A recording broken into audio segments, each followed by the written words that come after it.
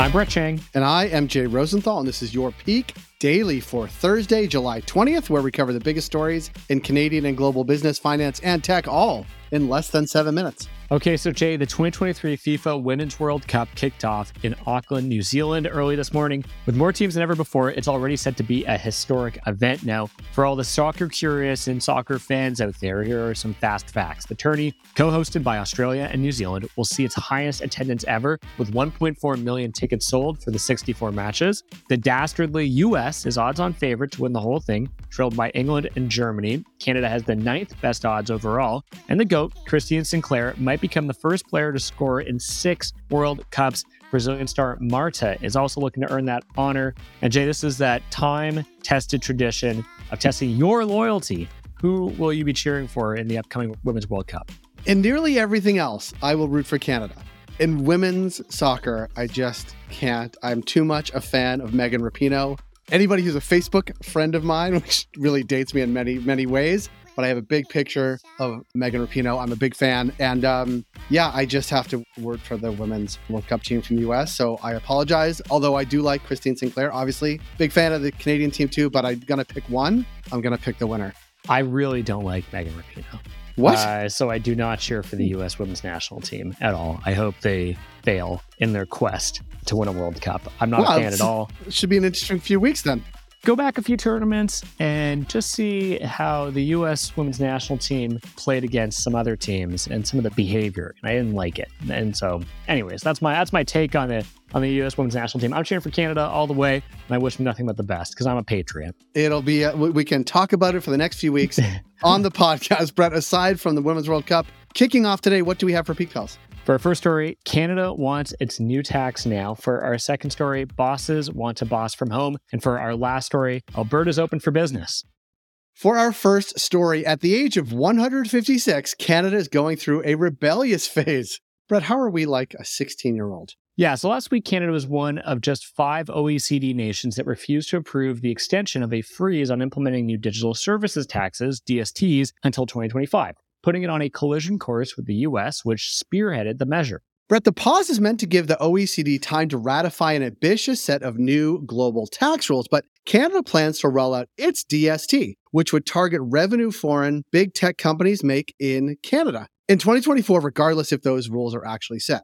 Now, it's happening because, like a child waking up at 6 a.m. on Christmas, the feds feel they have waited long enough. They want the $4 billion the DST is estimated to generate over its first 5 years and are tired of Canada falling behind OECD countries that have existing DSTs. And it matters because experts worry that the U.S. will dispute the move under the CUSMA free trade agreement on the grounds that it violates national treatment and market access commitments and could undermine the CUSMA's future when it undergoes review in 2026. The bottom line is the OECD thinks that, per Financial Times, a sudden influx of DSTs would be an obstacle for its new tax rules. Having a patchwork of national measures would defeat the purpose of agreeing on a coordinated global fix. Now, Canada is on board with the OECD's new rules and is hopeful it will get a deal done soon, but has no plans to wait on it.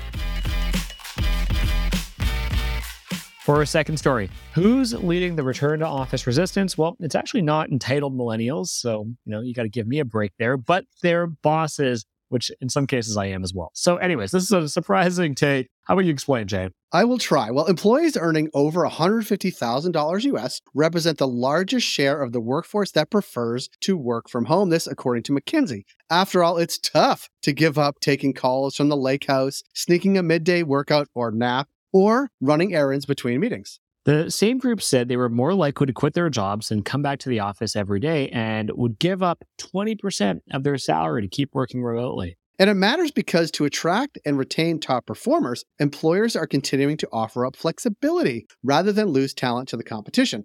But when the boss isn't in the office, the next generation of talent can't access mentoring and career development opportunities. A new study called The Power of Proximity says experienced workers can be more productive remotely, while new workers may miss out on learning opportunities. The bottom line is this: executives have an outsized influence on a company's culture and in-person attendance. As some of Canada's biggest employers, including banks and law firms, look to lure back workers, widespread adoption, or RTO, will rely on the bosses buying in as well. For our third story, the world's biggest rodeo isn't all barrel racing and politicians flipping pancakes, but an opportunity for Calgary to lure residents and investors to the city. The first Calgary Stampede went ahead in 1912 after the city's big four businessmen and ranchers agreed to bankroll the event for $100,000. That's worth almost $3 million today. Since then, it's become a 10-day moneymaker that just ended last week. Brett, why should we care about a rodeo, though? Well, provinces are battling to attract talent and investment to their cities. Alberta, in particular, rolled out the welcome mat for new residents by way of a recruitment campaign promising lower taxes, high wages, and a better quality of life. An event like the Stampede is an opportunity for a city to impress millions of attendees from around the world. Get the right tech executive fired up at the Chug Wagon race, and they might just think, this place is awesome. Should I invest? And that's the energy the province needs as Alberta continues to lead in net interprovincial migration growth, hitting 11,000 people in the last quarter of 2022. Those people are going to need more housing, more services, and a supply of high-paying jobs to live the dream they've been promised.